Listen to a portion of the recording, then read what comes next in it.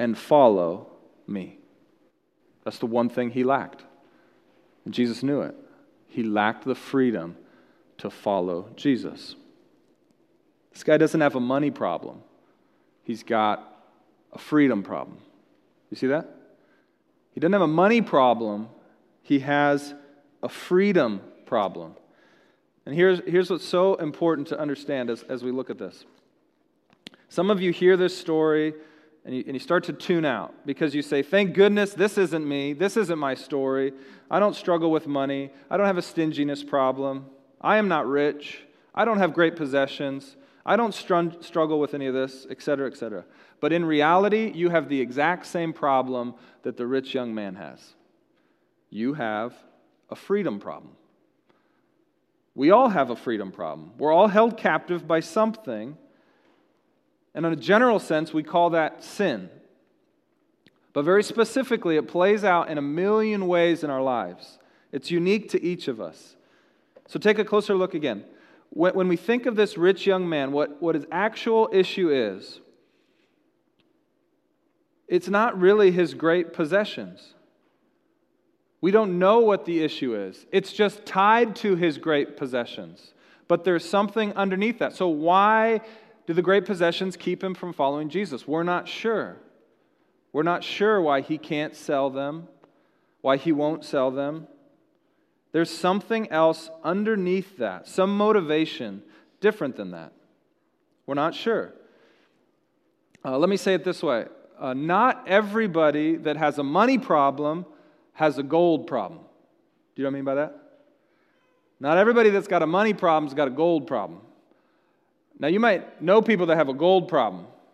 For some reason, they keep buying things made of gold.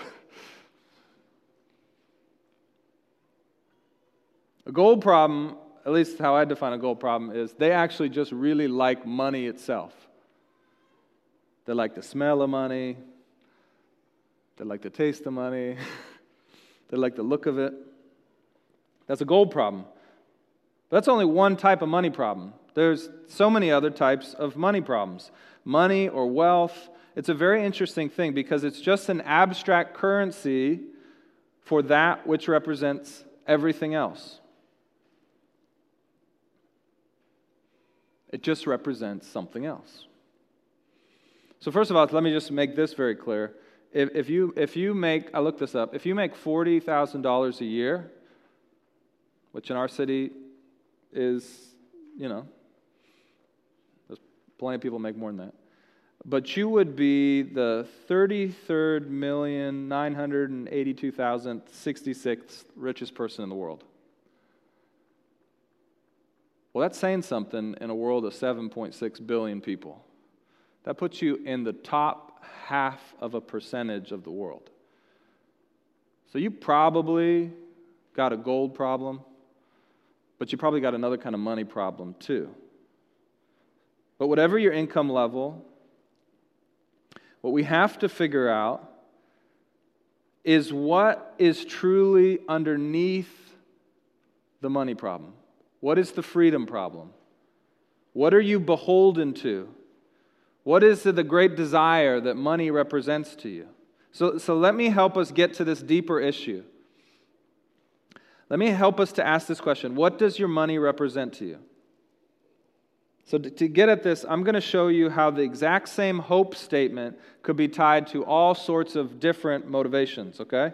So here's the hope statement. If I could only afford to live in this neighborhood, that's the hope statement. If I could only afford to live in this neighborhood. If I could only afford to live in this neighborhood, then I'd have a very cool house with air conditioning and 3-car garage. This is because my money problem represents a possessions problem. I like stuff. Now, if I could only have this house in this neighborhood, other people will see me as successful, accomplished, hard worker, maybe even hip and trendy because I live in this neighborhood. This is because my money represents a status or an appearance problem in my life. If I could only afford to live in this neighborhood, it would mean that I could do what I want to do, when I want to do it, and I'd be connected to other people that could increase my power. This is because our money represents control or power. If I could only live in this neighborhood, I'd be close to all sorts of great restaurants, fun nightlife, probably meet other really fun people who would probably invite me into their really fun experiences. Money represents experience, fun, adventure. If I only could live in this neighborhood, I'd feel safe and secure, and so would my kids. Money represents security, safety. If I could only live in this neighborhood, it would be confirmation that I've made a lot of great decisions over my life to get to this point, and it'd probably be a really smart investment. This is because your money represents confirmation of right decision making. If I could only afford to live in this neighborhood, then I could use all this extra space in my house to help others, could really be connected with the neighborhood and the PTA. My money's represented to my helpfulness. I like to use my money to help. So maybe for some of these, you scoff at them. Others might hit close to home. The reality is the same money could represent so many different things depending upon what motivates you and drives you.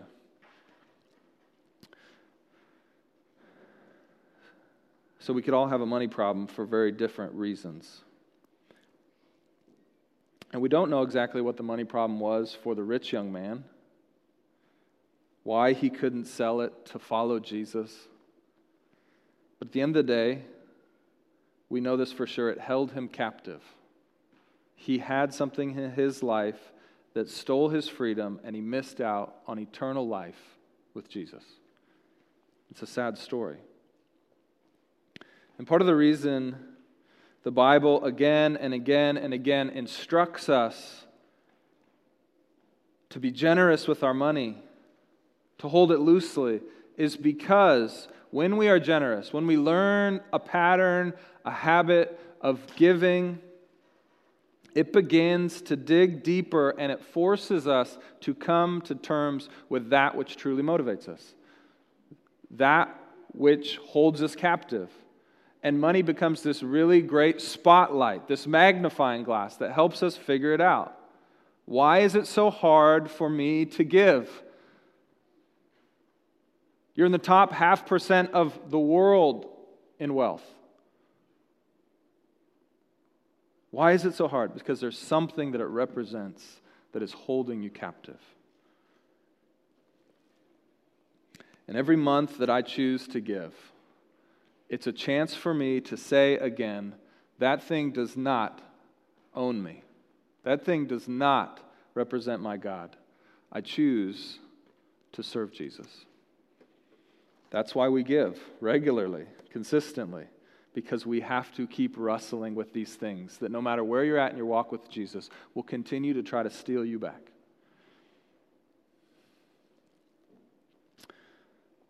Jesus says, one thing you lack, freedom. Jesus says, turn from that false currency and grab hold of the only true and lasting currency that extends from now into eternal life, and that's a relationship with me. What does your money represent? I mean, maybe just write it down right now. I'm going to list off some things. Just write it down. Just be honest. What's the point in pretending? If you're a slave to it, don't you want to be free? What does it represent to you? Adventure? Security? Predictability? Autonomy? Control? Power? Pleasure? Happiness? Status? Helpfulness? Spontaneity? Better stuff, bigger stuff, newer stuff, faster stuff, slower stuff. I don't know. What is it? What does it represent to you? None of this stuff is inherently bad stuff. What's bad is that it steals your freedom to follow Jesus, which is the greatest thing that we're ever offered in our life, a chance to follow Jesus. Verse 23. And Jesus looked around and he said to his disciples, how difficult it will be for those who have wealth to enter the kingdom of God. And the disciples were amazed at his words. This isn't like, wow, these are great words. It's like they were amazed, shocked. I can't believe he's saying this. But Jesus said to them again, "Children, how difficult it is to enter the kingdom of God. It is easier for a camel to go through the eye of a needle than for a rich person to enter my kingdom."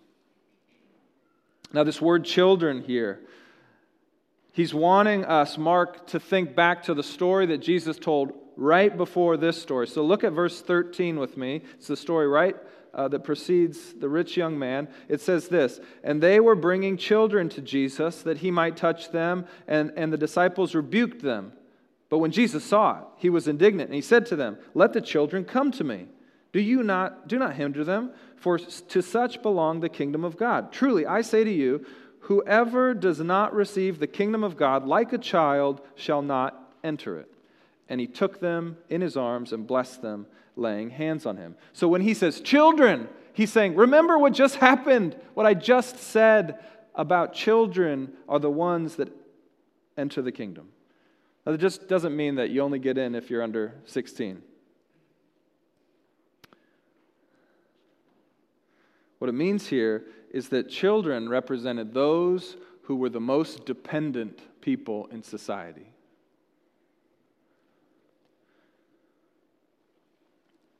And guess what? The rich are the least dependent. That's why I say, the hardest thing for a rich person to do is to be as dependent as a child. And here's why. Because they've literally forgotten what it's like to depend on other people for anything. If you've ever met, we're all rich, so we struggle with depending on people. But if you've ever met really wealthy people, you realize it's been a long time since they've depended on anybody. When they haven't paid to get out of a problem. When they've literally had to wait for a solution to show itself. You know what? And we're not that different.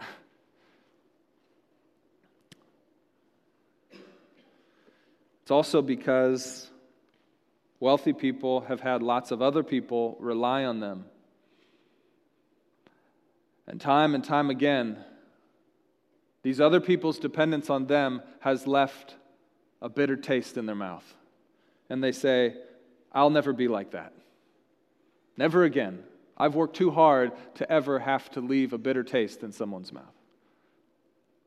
But here's the problem. If you don't know how to be dependent, you can never receive the grace of God. It's the only way to salvation. You can't do it. You have to depend upon Jesus hanging for your sin on the cross. It's the only way. There's no plan B. It's the only way. You have to be dependent. And that's so hard when you're wealthy. So does this mean that wealthy people are all doomed? I don't think so. Jesus says here, what's impossible for man is not impossible for God. He can change anyone's heart from one of independence to one of dependence. But it's going to be real hard.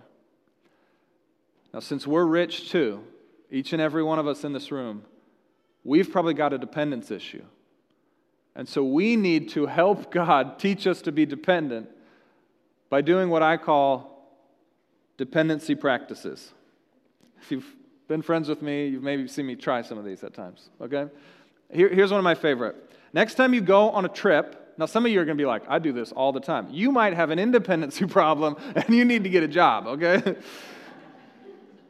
But next time you go on a trip, if you tend to always get a hotel room no matter what, and you can afford a nice hotel room, here's what I want you to do. Withhold the urge for autonomy. And I want you to find a local connection.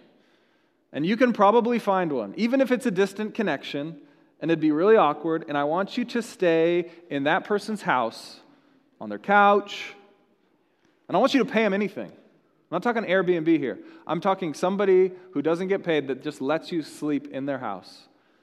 It's practicing dependency. Or what about this? Some of you are like me and you like being helpful and taking people to the airport, but you do not like asking other people to take you to the airport, and you'll walk if you have to before you'll ask for help. Next time you've got a flight, no matter how early, Don't hire an Uber. I want you to depend on a friend. And I don't want you to pay them either. I don't want you to bring them coffee or a breakfast sandwich. I just want you to accept their generosity, their grace in your life, and go. I'm going to practice dependency right now. Me and my wife have a flight tomorrow. We're headed down to California. Does anybody want to take me to the airport? 11 o'clock. Practicing dependency publicly. Talk to me after the service. Okay. Probably need to leave my house around 10. Okay. Nothing wrong with using your platform for the greater good. Okay? You're welcome, Allie. She's probably left by now. Okay. Here's if you like to control and make all the decisions, here's what I want you to do on your next trip. Or actually on your next car ride. Let your spouse drive. On your next trip, let your kids pick everything that you're going to do. No questions asked, no tinkering, no subliminal messaging. Just let somebody else plan the whole thing and just enjoy it. This is practicing dependency. Because for some of us, it's so hard to rely on somebody else. But it's the basis of our faith. If we can't learn to depend upon the goodness and generosity of God shown to us through Jesus Christ on the cross and in the resurrection, we'll stay religious and diligent, just like the rich young ruler, but we'll miss out on salvation. We'll miss out on relationship with God, because it only happens through dependency. Begin to train yourself so that when the chance comes and you see the truth of the gospel, you see the reality of Jesus, you can just give up what you need to give up to follow him. Verse 22, disheartened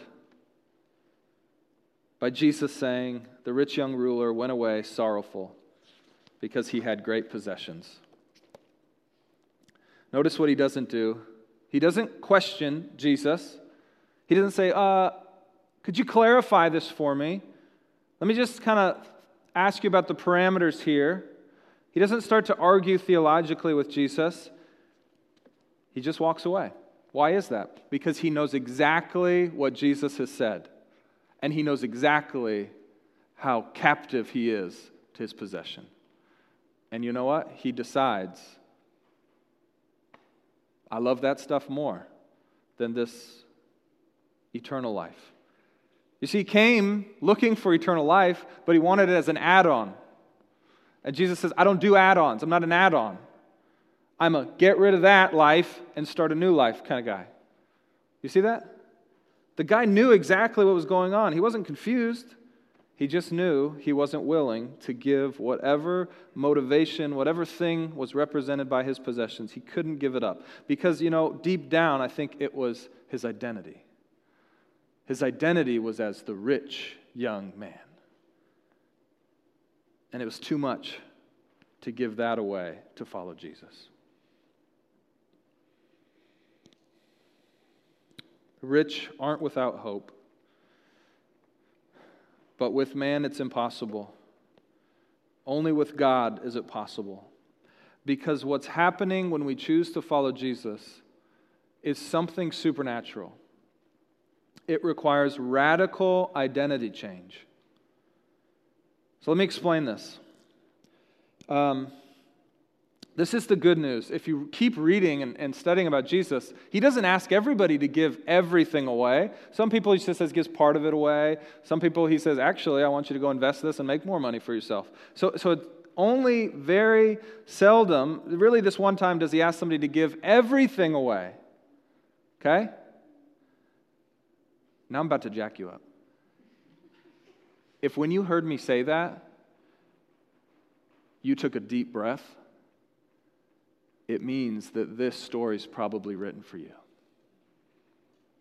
And I took a deep breath when I read this. Because what it means is whatever that thing that's underneath money, whatever money represents for you, it means that thing has seeped into your identity. And the only way to get rid of that is to kill that old identity to take on the new identity in Jesus. What's your identity wrapped up in?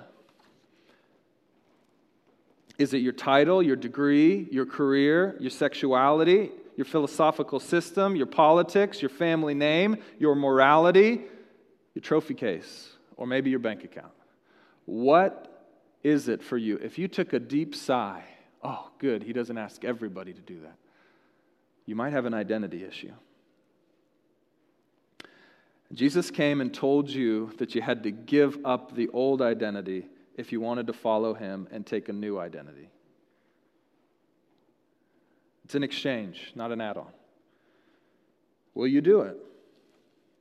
Because money and the security of money and the significance of money in my life and the reason that I went into accounting, the reason that I got a master's degree, the reason that I went and took the best job in the industry that I could with the best firm that had the best reputation, because that was so tied up in who I was and for so long had been and become a part of my identity, for me, I had to step completely out of the world of accounting.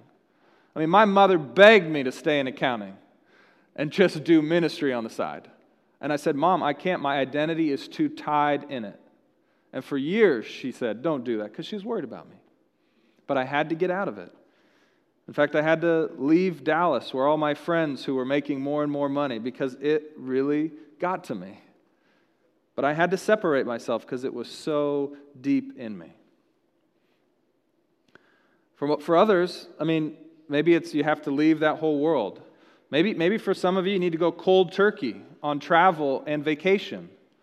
Because if you dip your toe in that temptation, it's too easy to fall back under the spell of an old lover. For others, you might need to purposefully move out of a safe neighborhood into a less safe neighborhood to realize that God is your protector. I don't know what it is, but this identity stuff is deep, and it takes severe, radical, supernatural work to give that up and to follow Jesus. Now look at this.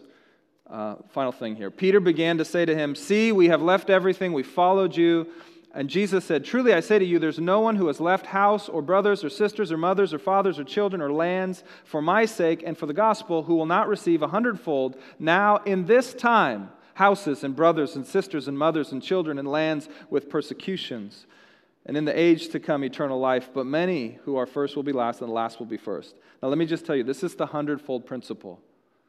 And he's talking about in this world. Now don't worry, I'm not going to get, prosperity gospel on you. But this is how it works. If you give up those things to follow Jesus, immediately you get the family of God at your disposal. That's the principle. So you know what? I travel anywhere in the country, and I assume if there's a believer in that country, I've got a house to stay in.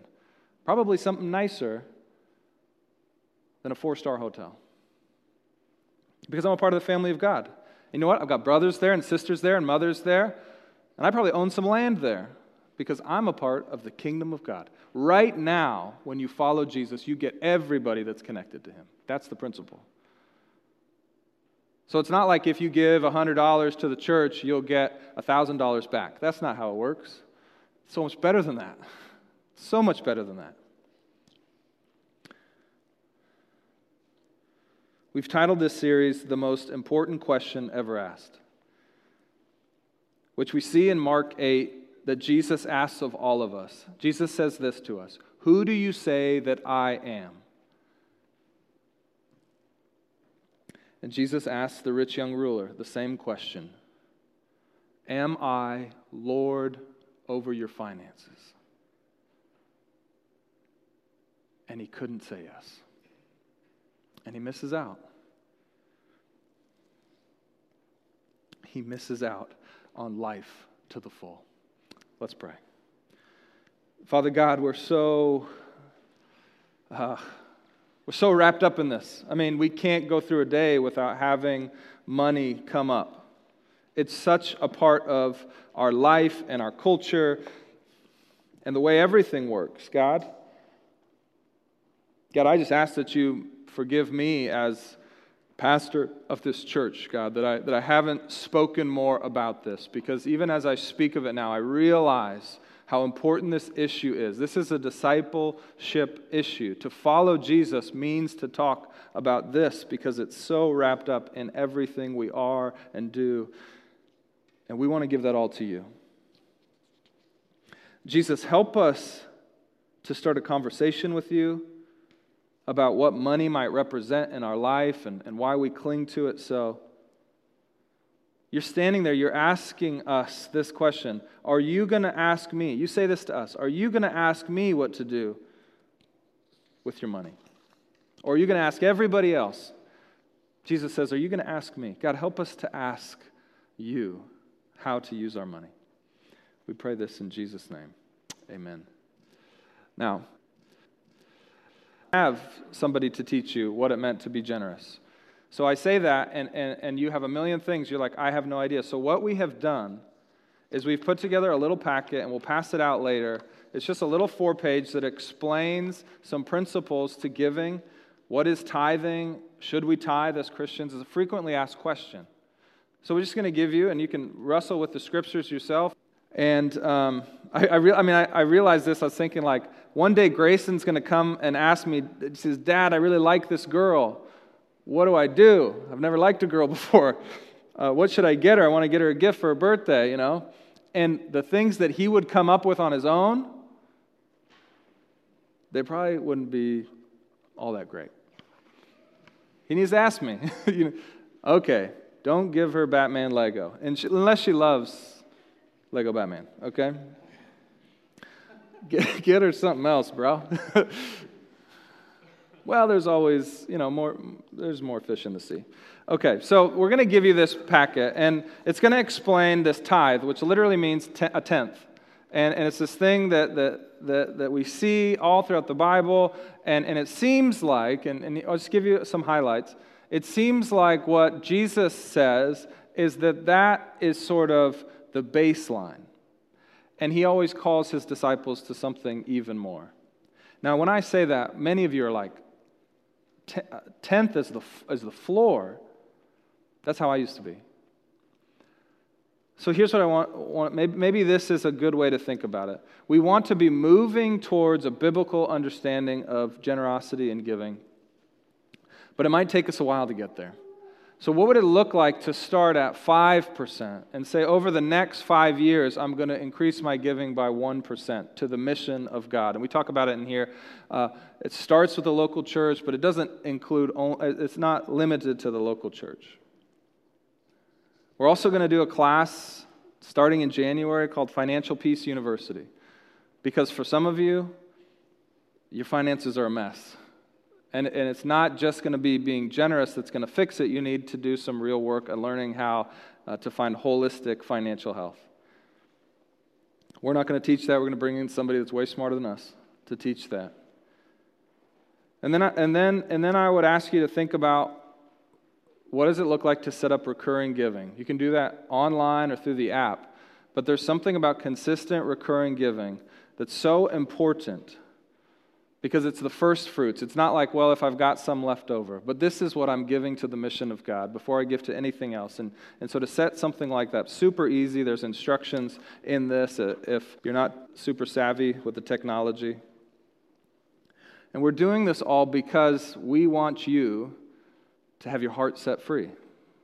We want you to be able to move beyond the normal into this supernatural joy of generosity.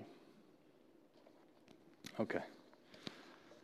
We're so happy to talk about this and answer questions, and we realize this isn't super exciting, but I guarantee you'll experience more life if you can figure this question out than maybe any other question, because we live in a world that is saturated by this idea of money.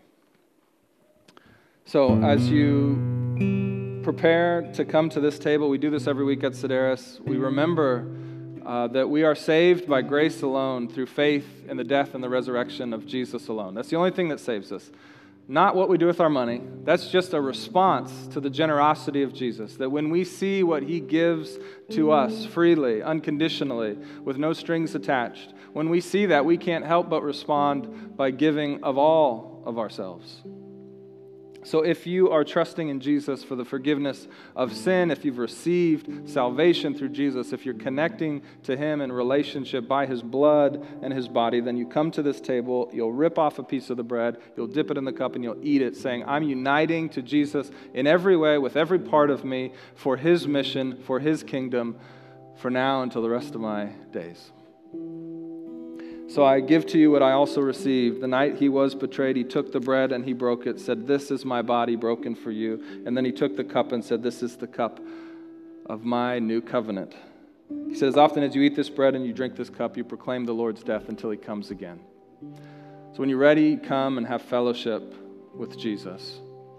There's stations at both sides. And then we will pass out this little helpful FAQ. What does tithing mean? Because we want you to read it. We spent some time. We want you to have at least the information so that you're not wrestling in ignorance, but you're wrestling with the Word of God. What does it look like to be a follower of Jesus in this area of my life? So when you're ready, come and worship Jesus through the bread and the cup.